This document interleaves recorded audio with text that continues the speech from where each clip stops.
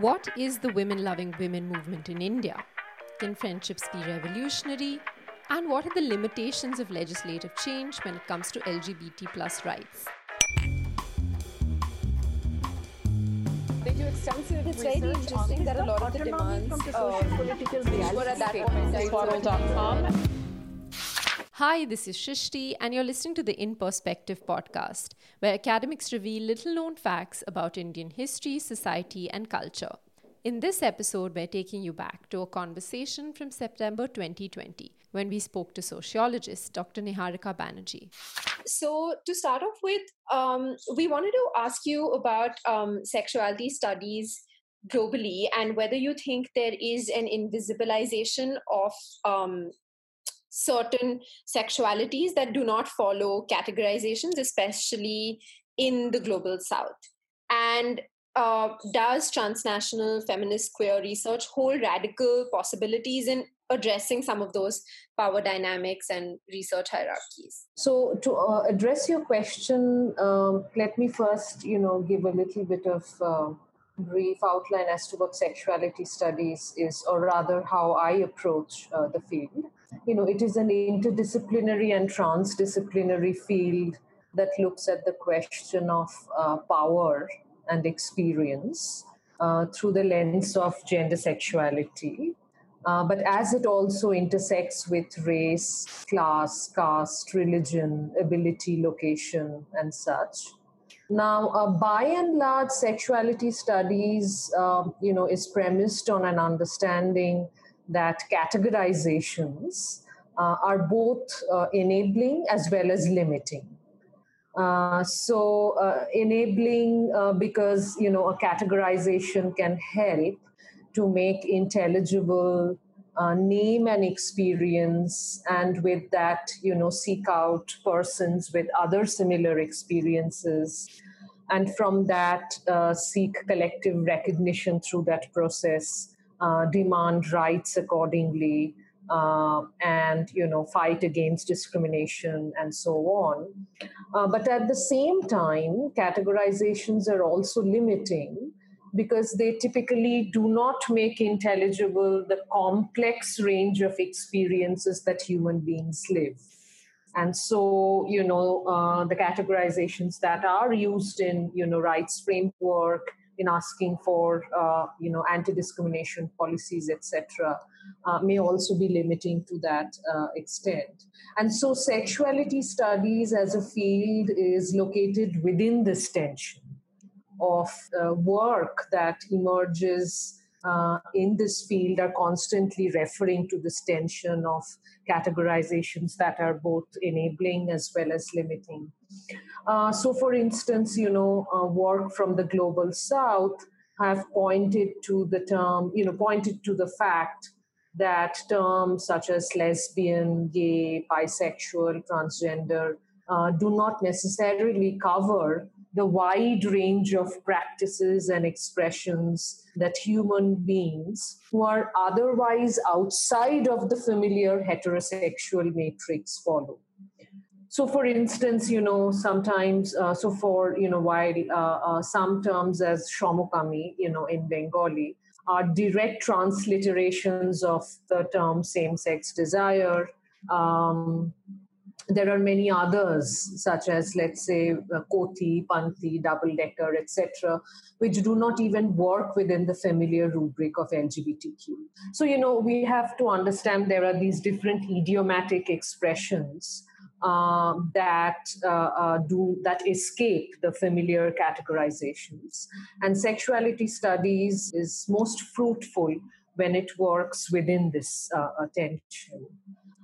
Now, as far as, your second question about the role of transnational feminist queer research is concerned, transnational feminist queer research, first of all, I should point out, it is not an isolated enterprise, but, it builds upon the vast body of both transnational feminist studies on one hand, and queer studies on the other, to contest different kinds of power dynamics and hierarchies between researcher and researched, subject and object, academia and activism, global north, global south, and so on.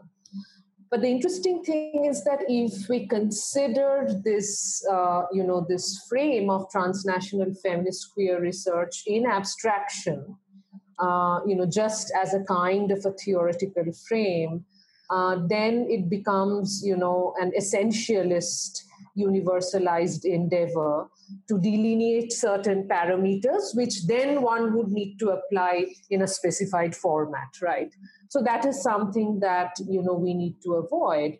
But if we can see it as a route, through which one may travel to move beyond comparative research, which is because comparative research is typically based on discrete units that you compare two discrete units. So if we use this lens to, as I said, use it as a route which I can then travel through to move beyond comparative research, then it holds possibilities to, rework configurations of power between those binaries that I mentioned, between global north, global south, researcher, researched, academic, activist in the production of knowledge. Absolutely. And I think it's really wonderful to start off the conversation with locating this tension between, whether categorization is enabling or limiting. So I wanted to sort of ask you about lesbian feminisms and what place do they occupy within post-colonial feminism and the movement for LGBT rights? And if you could particularly talk about, this idea that some people see it as limiting, but you've written about how it's not really limiting and holds radical possibilities. Yeah, so first of all, let me make a distinction between post-colonial feminism and lesbian feminism. Now, post-colonial feminism, specifically addresses the legacies of colonialism in an understanding of gender, and that is its very basic premise and basic project, from which, of course, we have a wide understanding around that. But lesbian feminism really, of course, may, in addition to other factors, look at histories of colonialism in the understanding of gender. But it is, it is also, I would say, in conversation with post-colonial feminism in certain instances, depending on the project that one is working on, rather than being a part of it. Now, to elaborate, lesbian feminisms really, is an epistemological route, a way of producing knowledge that, helps to or enables the investigation of heteropatriarchies that define our everyday lives, especially those of women, but women, of course, understood as a gendered category and not something that is uninterrogated. Now, having said that, it is not an all-encompassing category, again, that will help explain only one form of heteropatriarchy. So just as, patriarchies and heteropatriarchies are plural, and they are dependent on local and contextual discourses and experiences, of which colonialism, will be a part of. But this conceptual frame, lesbian feminisms, has a specific Anglo-American history where it emerged in response to the lack of recognition of lesbian concerns within second wave feminism and gay liberation movements in the 1960s and 1970s. So the term has a very Anglo-American, root. Now, but of course, this term has traveled, within academic circles as well. But of course, we have to remember that even though this term is an academic category, but yet it has its roots, as I said, in the struggles of lesbians in the Anglo-American context to get a place within the larger feminist movement in the 1960s and 70s. But in the context of India, the term has very little traction. I mean, the term lesbian and the term feminism, when you put them together as an analytical category, the term has very little traction. But the term, but the connections between, if we break it down, then we'll see that the connections between lesbian activisms and larger feminist movements within the context of India are inextricably linked. Where lesbian activisms and writing around that, struggles around that, acquired a voice and form in conversation with larger women's movement and feminist movements in general. So, but familiarly, what we understand in our context, this, movement and this analytical frame in terms of queer feminism rather than lesbian feminism, right? So, familiarly understood as queer feminism, this voice, this lesbian feminist voice, has served to question the dominant subject of feminist politics. So, who is the dominant subject of feminist politics? That is an abiding question, in across feminist movements in, both the Anglo-American and larger, South Asian context and in other parts of the world as well. And in our context, coming back to our context, bringing a lesbian perspective and standpoint to feminist politics. That has been the, place of queer feminism in particular and lesbian feminism in general. Now, interestingly, there are various terms, of course, that has been used. So, in the early days of, this struggle, in the late 80s, 90s, early to, specifically from the, 90s onwards, the term women loving women was very popularly used in order to bring in the subject of, an additional understanding to feminist politics through the route of uh, lesbian feminism in general and queer feminisms in particular. So, those who call themselves women loving women and who were also aligned with feminist politics within the larger women's movement in general and autonomous women's movement in particular, they work to specifically broaden the understanding of gender oppression by highlighting the narratives of violence faced by persons who strayed from normative scripts of gender assignment. So therefore, that was the primary, the violence was the connecting key, violence and gender oppression. That was the possibility that, lesbian feminist politics allowed in our context. And at the time, women loving women had to contend with a hierarchy of violence within women's movements, so contending with issues of dowry deaths, domestic violence, poverty, and struggled to recognize violence around the question of desire and pleasure. So issues such as corrective rape, issues such as, homelessness, issues such as forced marriage. These were some of the things that lesbian feminists or queer feminists brought into the women's movements in particular and feminist movements in general.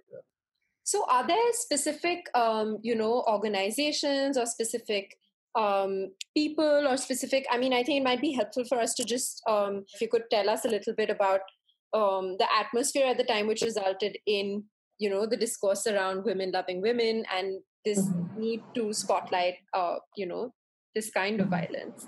What really brought this kind of politics to the fore was the release of the film Fire, which basically brought in or initiated a lot of backlash from the right wing Shiv Sena at the time. And then it is against that backlash that women actually women-loving women took to the streets. There's a recorded history of that.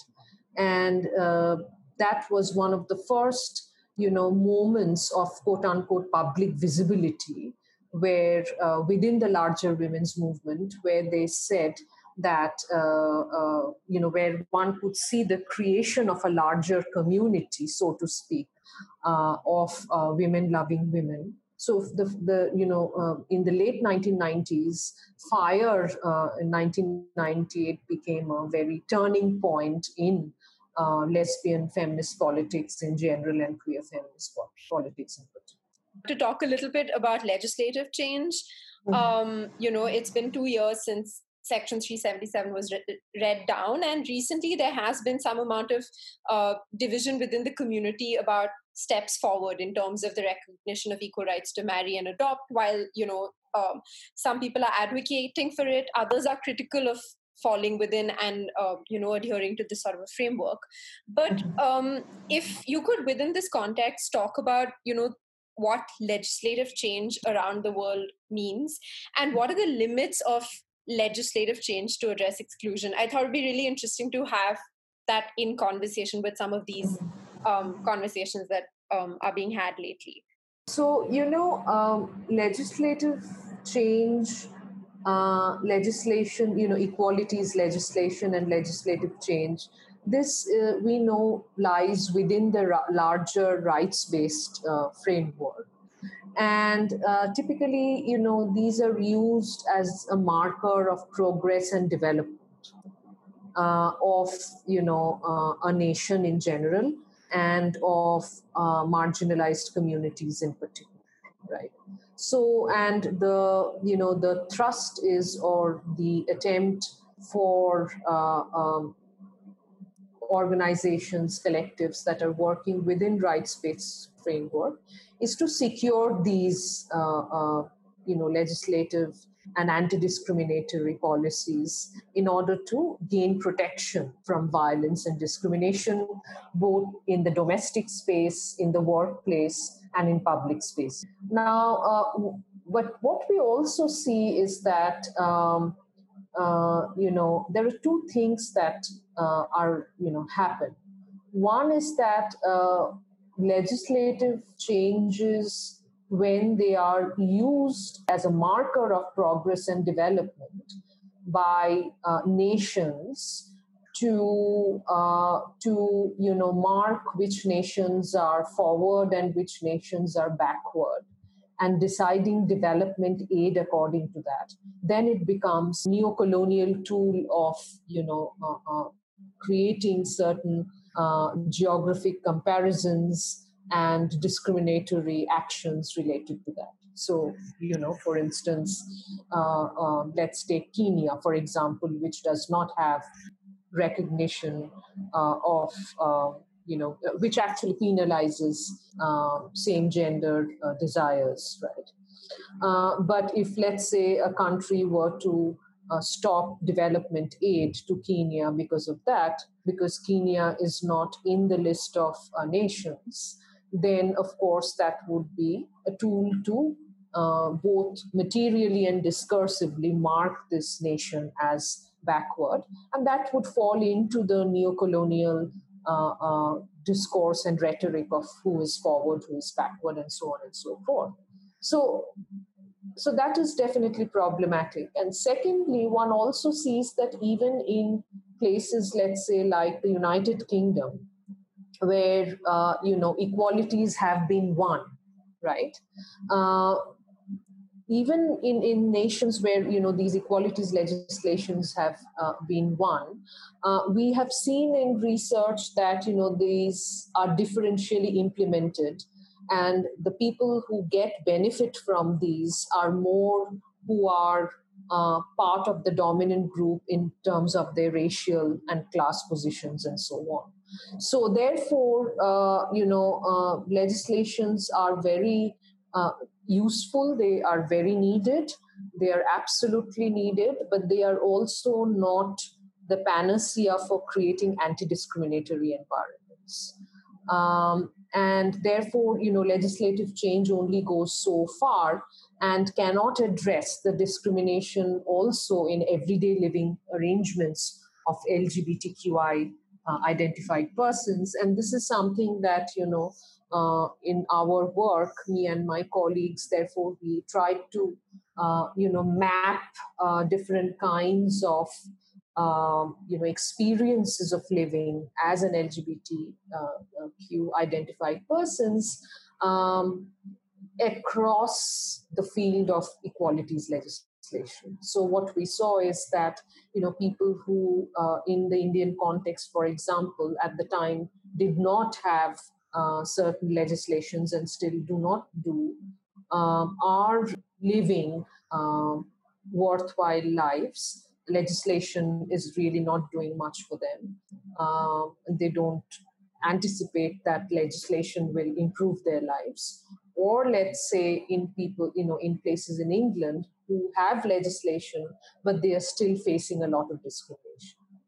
So therefore, there is always this enabling and irrelevant point to legislation that works in the case of marginalized communities like LGBTQI persons.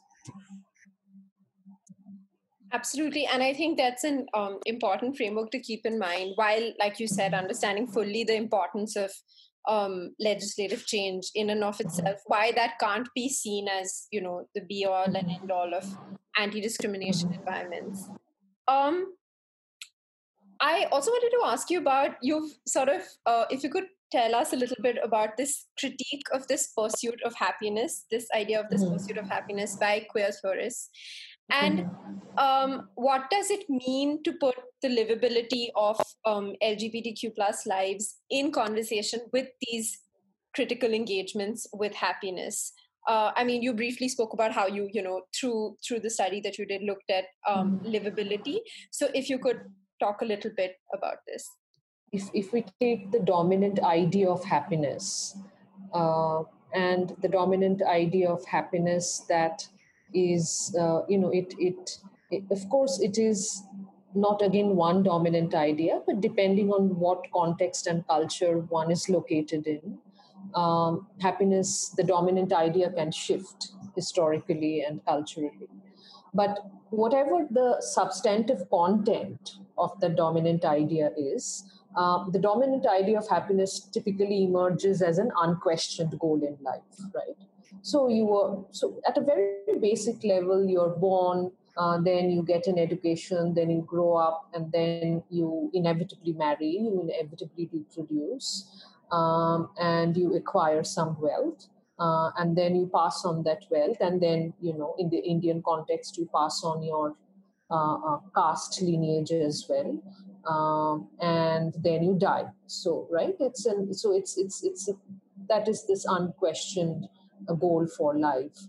Now, this critique of happiness, it really has a long tradition in different philosophical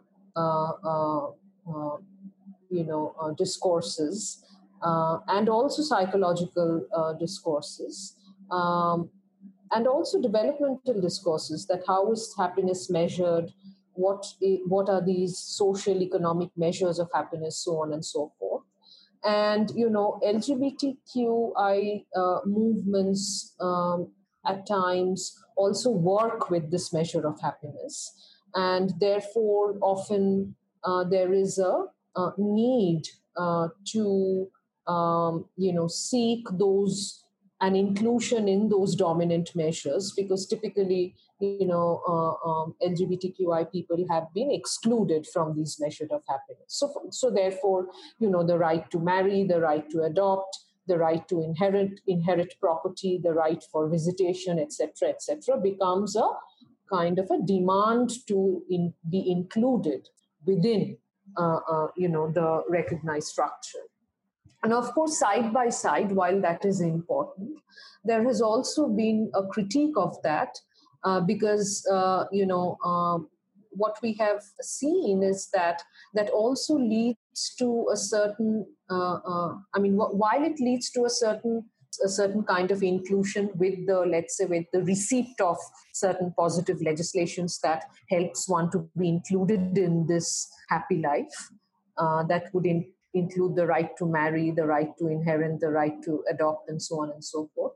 On the other hand, we also see critiques of that because it leads to a reproduction of the same structure that has denied me those rights in the first place, and therefore you have the term heteronormativity, which emerges from this need to be included in this right to happiness. Now, so therefore,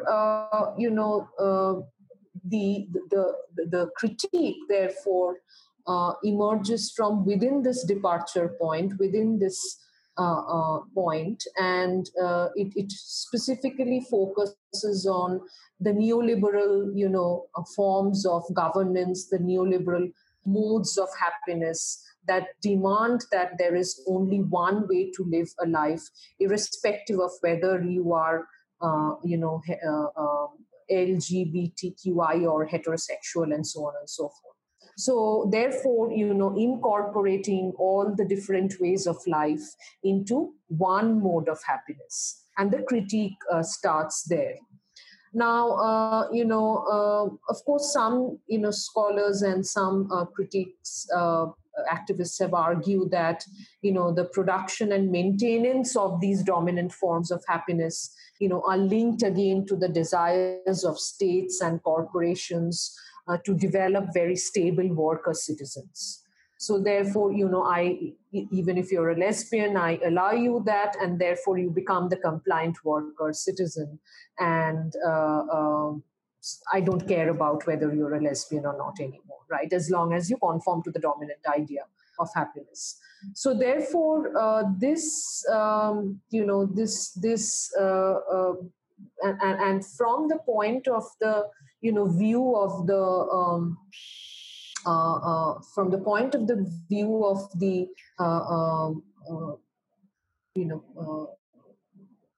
dominant group, if I stick to your idea, if you stick to my idea of happiness, then if you stick to my idea of a particular script of happiness, right, then you will get some rewards, right?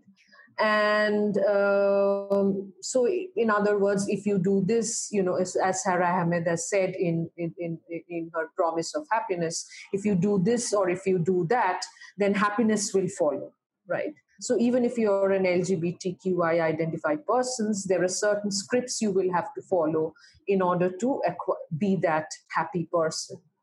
Now, what happens is that the more I conform to that, the more I therefore become that happy being, right? The script that, has marginalized me in the first place keeps itself secured through the quote unquote co-optation of that otherwise marginalized subject into the script of happiness. Now, this is a very compelling critique because, interestingly, this has helped us to understand that while same-sex marriage, for example, which on the one hand helps, provides a certain kind of happiness in terms of helping to secure certain economic and legal parity, but it can also become a very exclusionary normative force because there may be people, LGBTQ identified people who may not want to marry, who may want to remain single, who may actually, further by remaining single or by not wanting to marry, actually would not be part of the script. So therefore, this is something that we also saw in our work. We also saw in our research on livability that what many of our, friends, colleagues, participants, etc., were saying that happiness for me does not lie in the inclusion of a certain kind of, normative idea of what is a happy life, but I would rather live a life that is worth living, which may include not getting married, which may include being single, which may include some kind of a struggle to continuously contest and be in a contestation of of critiquing dominant scripts. And that is where my livability lies. So my livability is not about trying to acquire a normative idea of happiness, but my livability is about, trying to be able to be in a position to actually live outside the normative script that is given to me. So therefore, livability here is a form of struggle that exists, between living and surviving. It is beyond happiness and through a struggle. Now, struggle isn't glorified here. It's not a glorification of struggle, but it is a reality. It could be a material, psychological, emotional reality that may not conform to the dominant idea of happiness. Absolutely. I hope that answers your question. Yeah, it definitely does. And I think it's going to be a very helpful framework for people to think about, because I think a lot of times outside of academia, we don't really question these ideas of, happiness, of what a happy life is supposed to look like, and how that can weigh you down, and how even in critiquing that, you're not, the ways in which you don't necessarily move away from that. And so sort of in a related light, could we talk about friendship and whether friendship is political, and what political possibilities do friendship hold when it comes to social justice movements? Yeah, so, by definition, in a very basic sense, the basic premise of friendship is that it's a kind of a relationality. It's a relation between, more than one person. And this, and which is outside of the ties of blood, marriage, lineage, and so on, right? Now, if we keep this in mind, that it is, when friendships happen between, outside of the ties of blood, marriage, lineage, then it can become, political when it actually, by its very living, by its very relationality, challenges the hierarchies, let's say, of gender, class, caste, race, and so on, right? So friendship, when friendship happens, when this relationality typically happens within people of the same background, where there isn't much difference between these persons who are in this relationality, then there is little chance of it being political. But let's say when, there is this relationality that happens across race, across caste, across class, across genders, within, and if it also has an element of eroticism, desire, pleasure, romantic erotic love within same genders, across castes, then of course it has the possibility of being political when it is forged through caste, cross-racial, same-gendered, non-marital and blood ties, right? So it can, have a political possibility of disrupting the Brahminical, heteropatriarchal, the racialized ordering of life. Absolutely.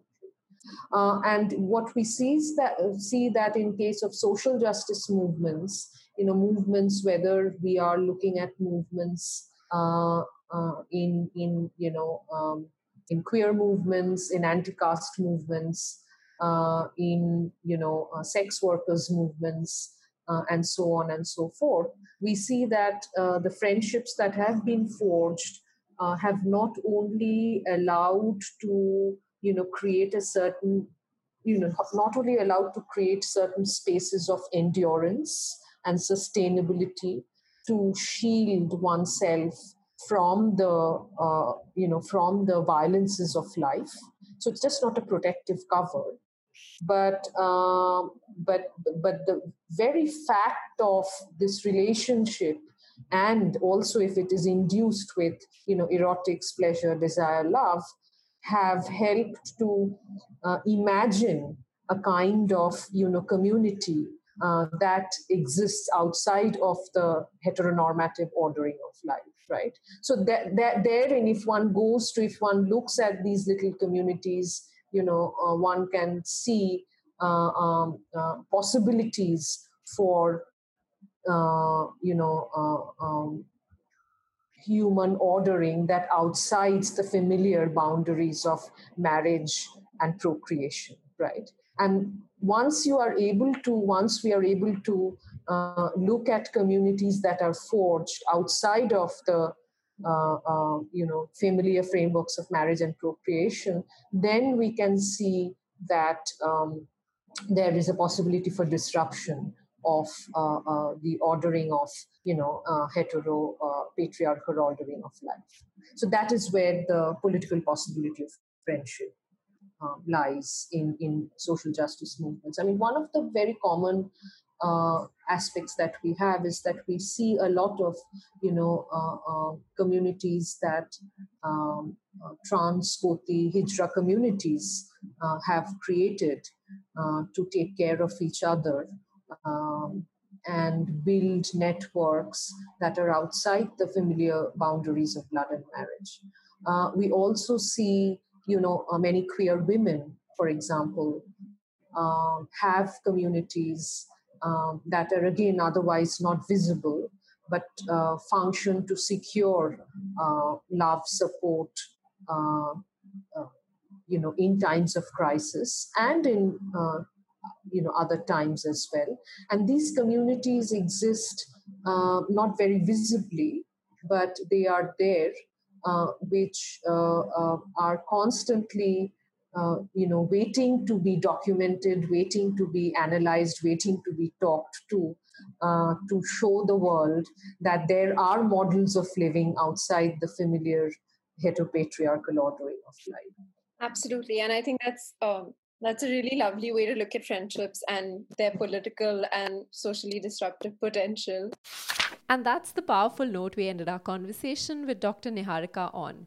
We hope that made you rethink the power and importance of friendships in your life. It surely did for us. We release a new episode of this podcast series every Monday, so be sure to tune in. This podcast is brought to you by TS Studios, the production company that brings the Swaddle's creative point of view to original podcasts and films.